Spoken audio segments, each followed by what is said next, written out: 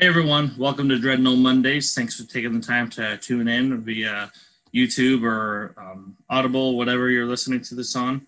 Today we are joined by Matthew Ebel. Matthew, thank you for taking the time to be here. I appreciate it. If you wouldn't mind, take a minute to introduce yourself, tell us who you are, what you do, and what you're about. Well, I mean, how much time do you got? Because I can talk forever.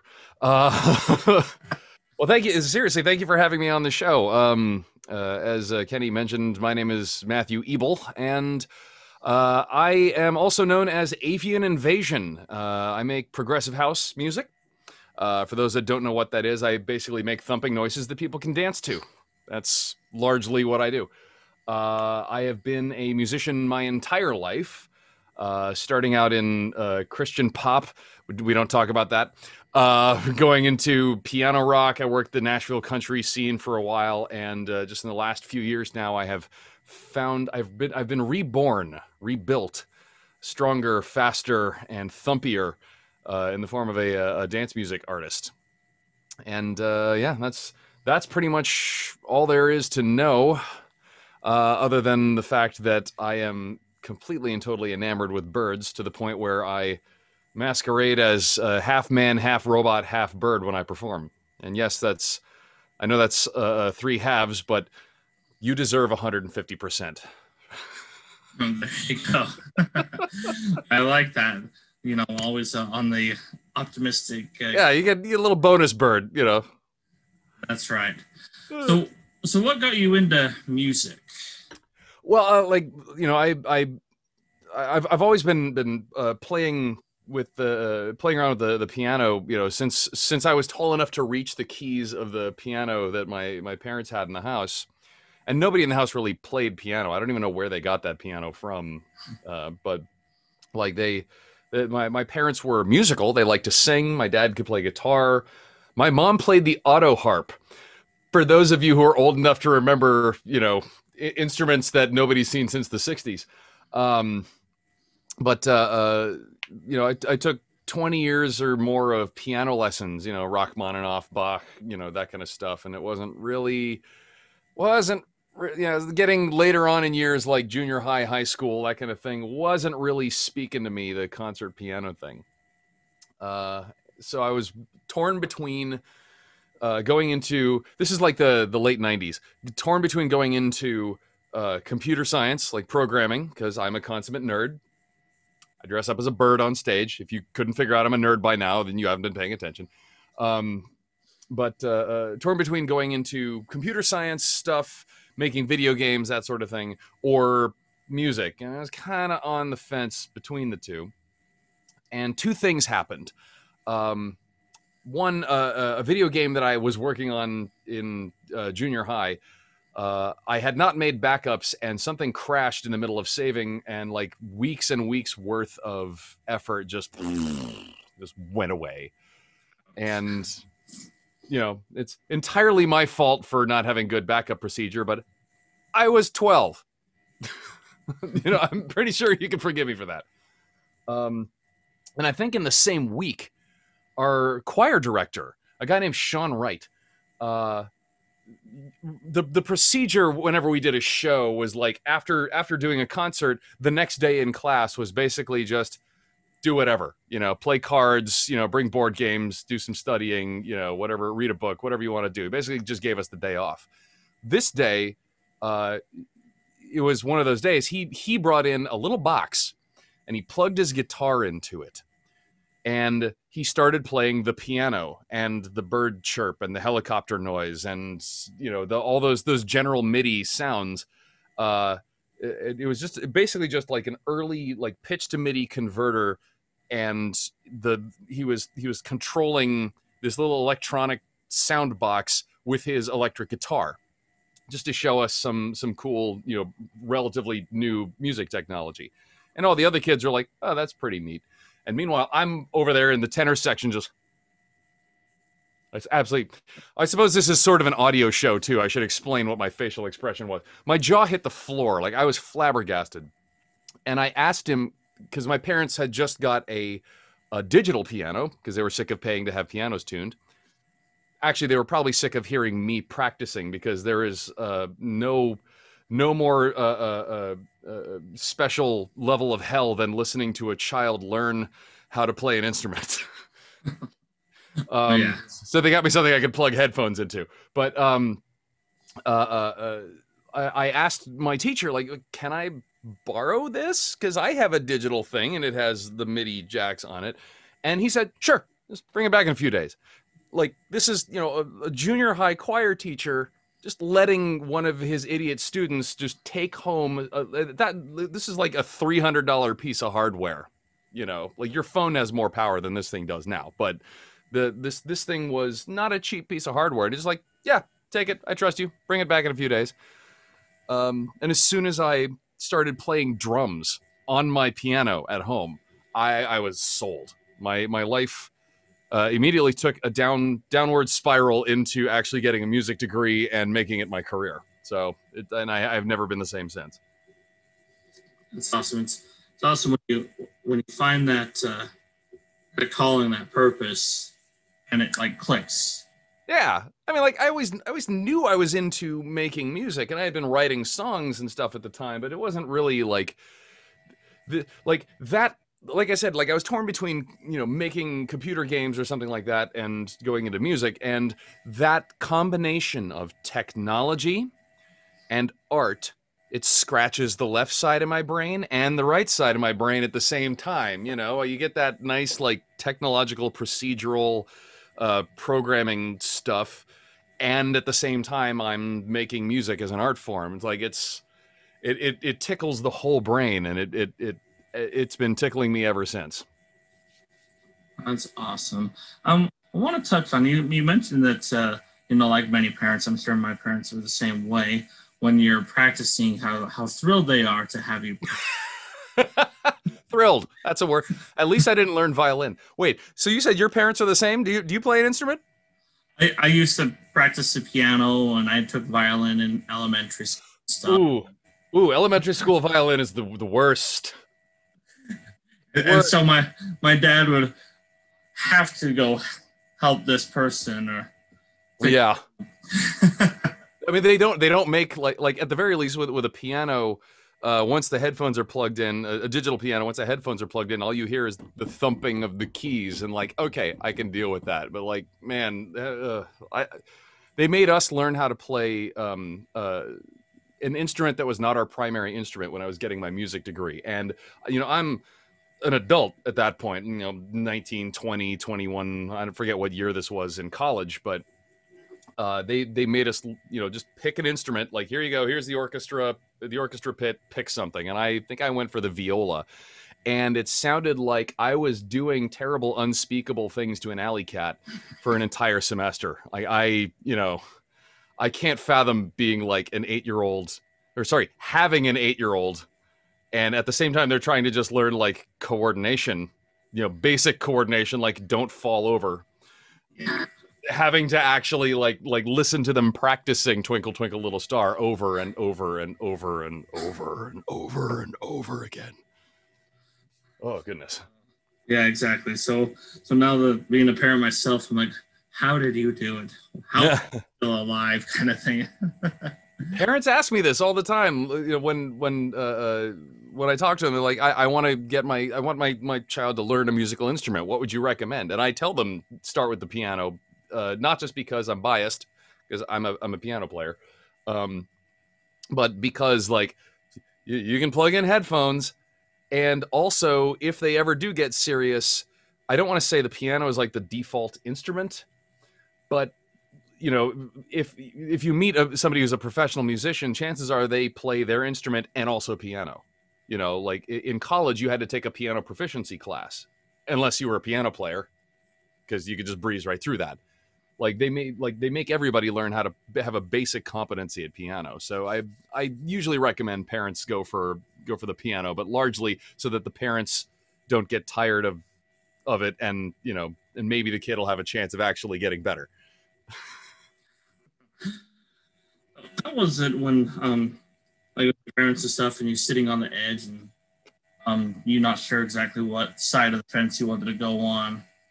How was it going through that and developing that not quitting and pushing through and to become where you are now? Uh, I wish I could articulate that. Like it's difficult. Like, I mean, once you get to a certain age and having been doing music for so long, you realize that like I'm not really good at anything else. So it might just be a lack of other options in my life. I don't know. Which I know that's not true, but the you know like I it's difficult to say because it ebbs and flows like all art forms. Like some days some days it's a chore, some days you're going through the motions, some days you're just making procedurally generated something just to make the art happen, and it feels uninspired and forced. um, and then some days there's that spark, and I really couldn't tell you what buoys me from spark to spark to keep me going. If I could explain that, I would probably be selling books and making a fortune right now. You know, There you go. Book coming out. I mean, something I imagine always being curious and always wanting to learn helps because there's always something to learn in any art, any art that you're involved in. You know. I love that, and because even if it's not like art, like painting or music or whatever, it's still an art. Yeah. And I love how you said that because, even people that have been in the profession for 60 years are still learning and they're exploring and stuff. And there's so many different branches and niches they can go into. Oh yeah. I mean, just within the like, I got into dance music because I had sort of lost that spark, and the way that I describe it in my bio is that like the birds found me and as a broken man and reassembled me again. What really it was, I had finally rediscovered what got me into music in the first place, which was that marriage of technology and art. I had been doing piano rock for, like the Ben Folds kind of thing for like 15 years. And it was just, it had just become passionless for me. Like I sit there in front of the dreaded blank page that every writer and every artist has to face every time they start something new. Like I would sit there in front of an empty, recording session and have absolutely no clue what to do with myself. But getting into dance music, which is, electronic music, which is heavily technologically based, it's a lot of sound design. You're making your own instruments in many cases. Like it's as much an exploration of the technology and plugins and wave shaping and all this cool sound design stuff as it is composition and lyric writing. And so I had so much like all this uneaten grass that I could go graze on at that point, like areas that I had not yet even considered exploring. And I've become a much better engineer and producer, and I think even songwriter because of the greener pastures that I had jumped to. Something that was said but not spoken just there is that, no matter, and everybody knows this, no matter what industry, there's always going to be that lull, that slum, and how important, but how awesome at the same time it is that you can find those different areas. You don't always have to do this exact thing. You can branch over here a little bit and kind of feed back and forth to each other and keep that passion, that fire burning, like you said. Yeah. And this is why, like in civilized nations, they give you they actually schedule in room for like a hiatus or a sabbatical. Like somewhere when you start to get into your 40s, a lot of people in countries with decent labor markets anyway, will be able to just go on like a spirit quest for a bit and come back. Like take up some other hobby or learn some other skill or try and rekindle that passion on their own. Like it's natural to have an ebb and flow to your career and your passions, especially once you turn those passions into a business, because that's usually the number one passion killer right there.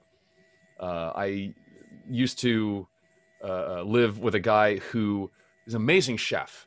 Like he can improvise in the kitchen the way I can improvise on the piano. Like I can follow a recipe. I'm a good cook. This guy's a chef, and you can basically say like, okay, we got some chicken breasts, and here's what's in the cabinetry, and he will concoct something from scratch that is like a 5-star meal. And I'm like, why are you still working this day job instead of opening a restaurant? And his response was, because I still want to enjoy cooking. Like, I can get behind that. Turning something into a business might actually kill your love for it if you're not careful. And it's come very close with me and a lot of other musicians I know frequently, Oh yeah, absolutely. I've seen that quite a bit all the time too. In lots of industries and stuff. You have a show yourself, Early Bird Breakfast. Yes.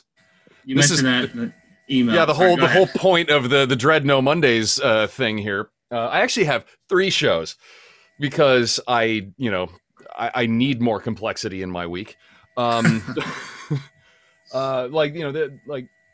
So I've been, most people understand that like DJs, musicians and whatnot, in the last year and a half, they've all had to migrate to streaming concerts because of the plague. And in my case, I've been streaming since 2007, when Brad Hunstable over at Ustream and I met at the New Media Expo down in Ontario, California. And he made me like one of the featured streamers at a time when nobody was doing that. Nobody was streaming. Like the very concept of being live on the internet, just like, at 30 frames a second in this little bitty window, granted, but like nobody was doing that. This was brand new technology in 2007. And I basically started doing little, concerts from like my bedroom studio, and then eventually my living room studio, and then my actual studio, and then the coffee bunker. And now I have the crate, which is behind me here. Wow, that's a long time now. What, like 14 years. Most of those are evening shows because that's when, people tune in, whatnot. But I realized since I've been self-unemployed since 2007. So one of the traps that you can fall into when you are self-employed, especially as an artist, is not having any kind of a schedule, which sounds liberating, sounds free and glorious and wonderful. It is, but it's so easy to hit the snooze button a lot because you don't have to be at an office. You don't have a boss to answer to. Like, I can just start my day later and work later. And then you find yourself getting out of bed at 10, 10:30, 11 a.m., working till 2 o'clock in the morning. Like, at some point, you become a troll, and all of your friends are daywalkers. All of your normal friends who have day jobs, you just don't see them anymore because you are working when they have their time off. My boyfriend works a normal 9 to 5. Sorry, my fiance. I get to say that now.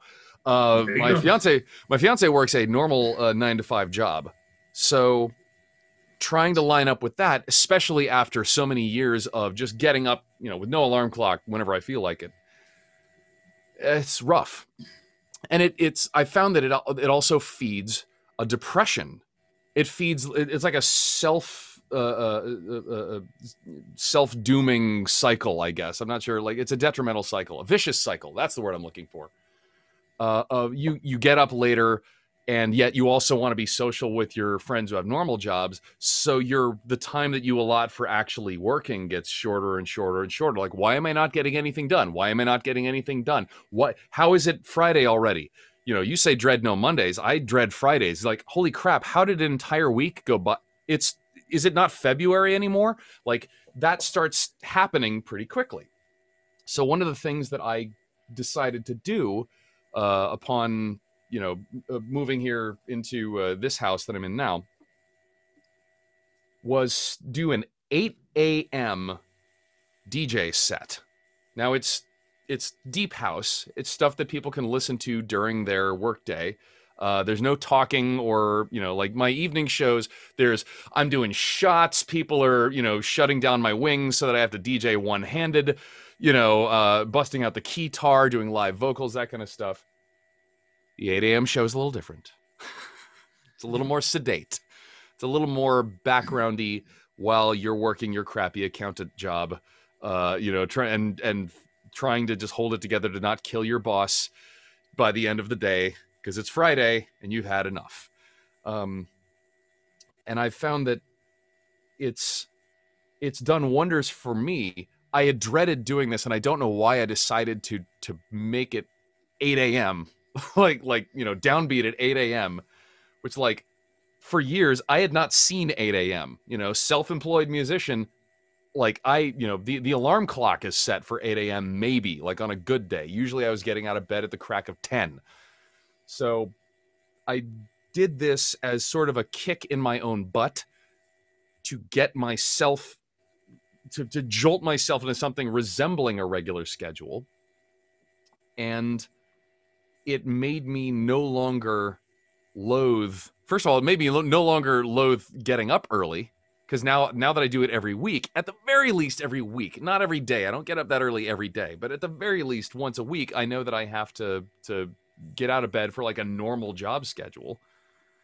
And I've found that because not many people are doing a stream, a music stream that early in the morning, a lot of people have come to me just like, thank you, this is exactly what I need. I put you on in background at work because it's not, interruptive. It's not in your face kind of music. It's deep house or organic house, very chill kind of stuff. And yet I can keep the chat on my phone while I'm working, and interact with you and with the other people watching while I'm supposed to be working. And like a lot of people have told me, it's actually helped them make it through like push that little extra bit to make it through to the end of the week, and then the weekend arrives. Like it's been therapeutic for me and for apparently my audience. And I didn't expect that it would be as big of a help to them. Like I figured it would just be my excuse to try and kick my schedule back into something resembling normal human work week. But I guess that actually seems to be holding some other people together, especially in these COVID-ly times when there's not a whole lot of interpersonal interaction anyway. The people in my chat are always chatting with each other, whether or not I'm able to pay attention to it while I'm mixing. So it's sort of like a breakfast meeting, It's become rather nice. That's awesome. Isn't it nice when people come up to you like that? Especially when you're thinking, excuse me. Like I know sometimes on my show here, I'm like, does anybody even watch this? There's a lot of that. But then all of a sudden, this is what I really needed to hear today, kind of thing. You're like, yeah, okay, that's right there. This is, that makes up for the lamentable level of income you get as an indie musician. That's one of the two things that drives me, is getting feedback from people who have said, like, you have kept me from strangling my boss. I got an email after one of my albums came out, when I was still doing the piano rock thing, and somebody said I had Goodbye Planet Earth on as I was going under for my cancer surgery because it put me at peace. I'm like, you can't buy that kind of feedback. Like that just, I don't know what other industry you could work in and have that kind of effect on people. And it answers the question, why am I doing this? Why am I sitting alone in this windowless padded room making thumping noises day after day? And I'm not famous. I'm not touring the globe, like I'm not a household name like Daft Punk, but why am I doing this? That's why. But getting that feedback from that, it's that feeds my soul in ways that that no amount of money can feed my stomach. Absolutely. And it's part of the reason you started it was to kind of solve that problem of having a quote unquote kind of semi-normal schedule. Yeah. and stuff. So you kind of fulfilled that thing, but the bigger thing was what you were doing for the listeners of your show, and that just makes it a whole lot more worth it and stuff. And you're like, I can get out of bed.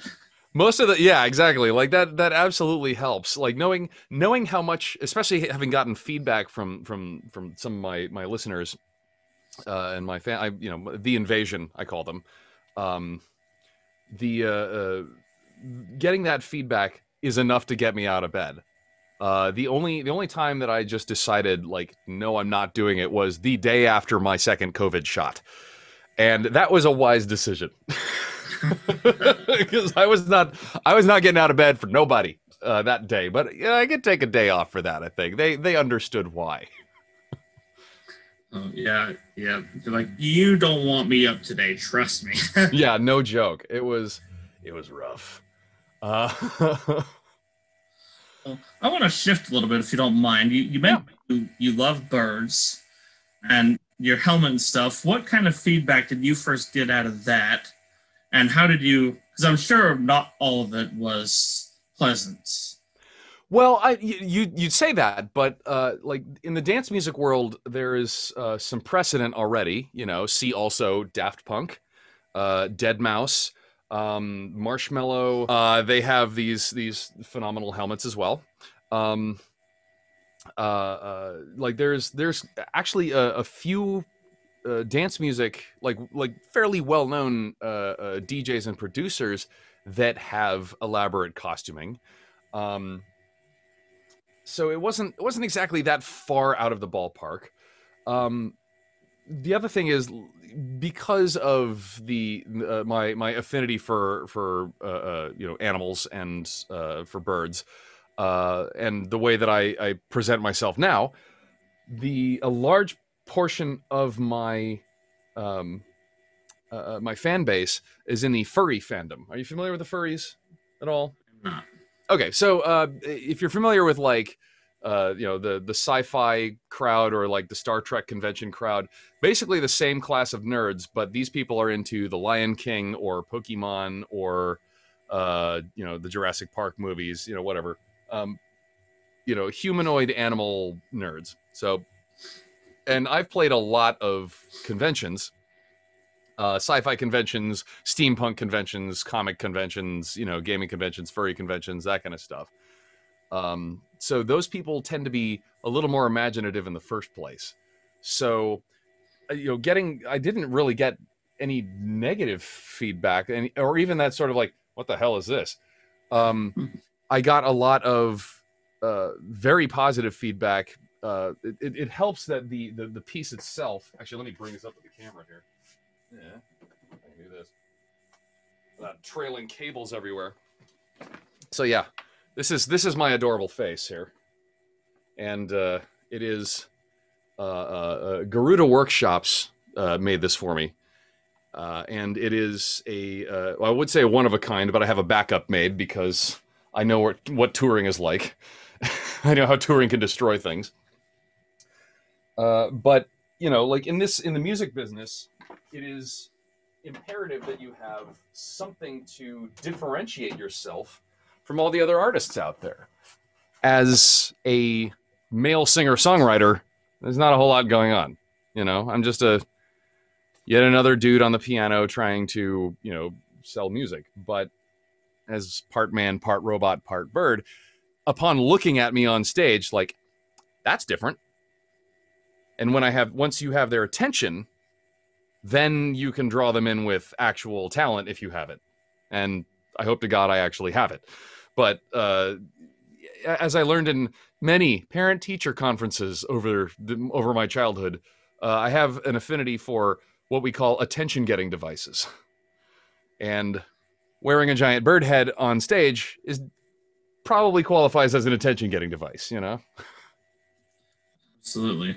So I think that's awesome that you have the support there. But something that I noticed in what you said is, that you embrace kind of who you are. You love animals, you love birds and stuff, and you're not gonna like hide that or Lord no, shame that or something, because what if they don't like it, or it's not part of the in crowd kind of thing. it's who you are. So I like how you embrace that. So It's definitely not for everyone, but I've found that, like, if you see a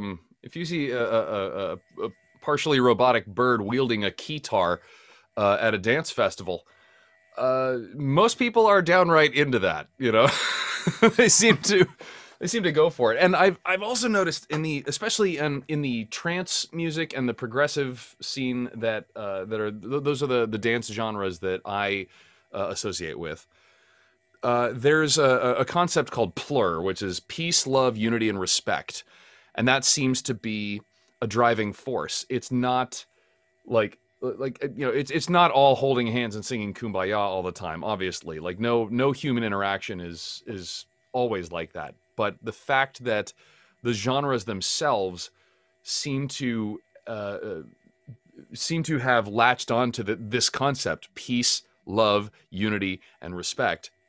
When people see something different, when they're already in that sort of mindset and the music is putting them into that headspace, when they see something different, the reaction tends to be, that's interesting, instead of get that freak away from me. So I've been blessed to be in a conducive environment as well to display my weirdities, as it were. that's awesome. And that kind of thing, can be used across different genres, occupations, and stuff. Because, like you said, a male piano singer-songwriter, they're kind of a dime a dozen, sort of. Pretty much, yeah. And I'm in the financial industry myself, and you're a financial planner. You're one of those guys, kind of thing. So it's easy to get that pigeonhole cliche, but if you have that kind of that mutual respect going on, it makes it a lot easier. Whether you do business with them or you're whatever, or they're just friends, it's makes it easier to. Now, again, like, knowing your environment is important. If you showed up, to a meeting with a client, dressed as a partially robotic osprey, it might not fit too well. Exactly. Who knows? You could give it a shot. We could try it. But like you said, knowing your environments, but having that mutual respect for one another plays a big impact. Oh yeah.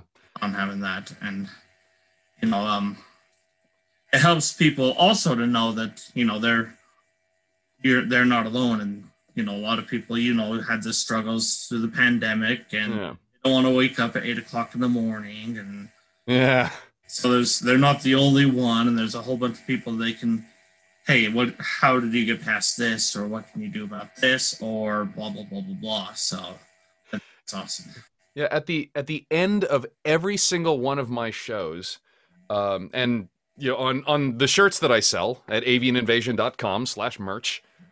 See, sneak that plug in there real quick. At the end of every single one of my shows, and frequently throughout the shows, I reiterate what has basically become my mantra. It's 3 parts: you are alive, you are beautiful, and you are not alone. And I think that's important because, as I mentioned, like, I was feeling, like, as my interest in piano rock was waning and my engagement with the art started feeling just like it was just leaving me, draining out of me. It was like I was artistically bleeding to death.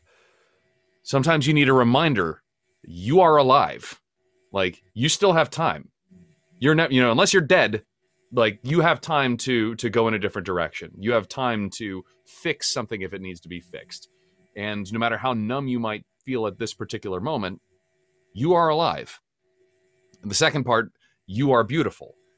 Like, sure, you might have some parts that need to be fixed or touched up. You might have some things that you don't like about yourself. You have time to work on that, but you are beautiful, And the last part is, you are not alone. And especially during the pandemic, that that became something that I really had to stress over and over and over again, because a lot of people, I'm a social creature, but I'm also, like I said, I've been streaming since 2007, so I'm kind of used to interacting largely online with a lot of people all the time. I haven't felt that alone. I also have a fantastic fiance who is a joy to live with. We get along so well that we're eventually going to spend the rest of our lives together. So, like I've been lucky in that respect, but I know I have some people who, now that they couldn't go to clubs, they can't go to festivals, they can't go to conventions anymore, they can't even eat out anymore. And wow, that took a massive hit on their psyche. The depression became evident just talking to them in text. Like, it's difficult to imagine how thick that cloud must be settling over them. But anything that I could do to reiterate, you are not alone. You are absolutely not alone. We are all in this together right now. There are people just like you going through what you're going through, and some of them have their hand on the edge of the cliff pulling upward, and they're taking you with them, but you got to hang on. It's been a rough year and a half, and I'm happy to see that people are getting vaccinated, and it might actually be over soon. I love that. And, to go along with You Are Not Alone, everybody has a story to share or a message to share. Yours is partly through your music, and whatever it is, somebody needs to hear that message. Yeah. Whatever that message is, whatever that talent is, you need to share that talent with others around you. Yeah. Like I felt like I've not been diagnosed with clinical depression or anything like that, but as I was falling into that slump, the hole just kept feeling like it was getting deeper and deeper and deeper and deeper. And the rebirth, my rebirth as a progressive house artist, was transformative, both for my career and for my general outlook. I'm a much happier person now because I'm engaged in ways that that I just wasn't previously. I'm stimulated by my art again, and like helping. I want to help spread that feeling as much as I possibly can, and the best way I know how is through music. But doing it on the streams day after day, every Monday, Wednesday, and Friday, doing it through the streams seems to have been pretty effective. There's a lot, like I said, there's a lot of people that have been feeling very isolated, and for a couple of hours every Monday, Wednesday, and Friday, they feel like they're in a room with a bunch of friends for a bit. And I feel like I'm in a room with a bunch of friends. It's not like I'm doing a concert. It's more like I'm just hanging out with these people. And it has been as much a buoy to my psyche and my ability to weather this plague upon us as I hope it is to other people. That's awesome. Dude, I really appreciate you taking the time to be here. One more final question. If people wanted to learn your music and stuff, where can they find you? You did a plug a second ago, but now do the It's pretty easy. If you just look up Avian Invasion, you'll find me anywhere. Spotify, Apple Music, of course you can go to avianinvasion.com as well. But yeah, you can find me anywhere you want to listen to music. And of course I do 3 shows a week. Monday and Wednesdays I do a progressive house and a trance show at 3 p.m. Pacific time.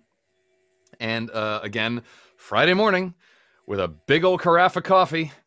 And unfortunately, when I am the bird, you can't see the bags under my eyes because I've just got the one big view portal. But 8 a.m. Monday mornings Pacific time, I do the Deep House early bird breakfast. And all of that is at avianinvasion.com/live. And if you do happen to drop into the chat room, say hi and let me know that you came from the Dreadnought Mondays show, because I'm always interested to see where people are coming from. Yeah, it's awesome where we find connections and get introduced to different people. Yeah. And that's one of the, going back to those fulfillment things, that's one of my favorite things about doing the show is the connections that I make and people that you meet. And, oh, hey, let me introduce you to. So I love it. And we'll drop that website in the comments with this. So I go check it out. And I appreciate it. thank you for taking the time to be here. And thank you, everyone, for tuning in. And please reach out. Let us know how we can help you. Dreading on Mondays.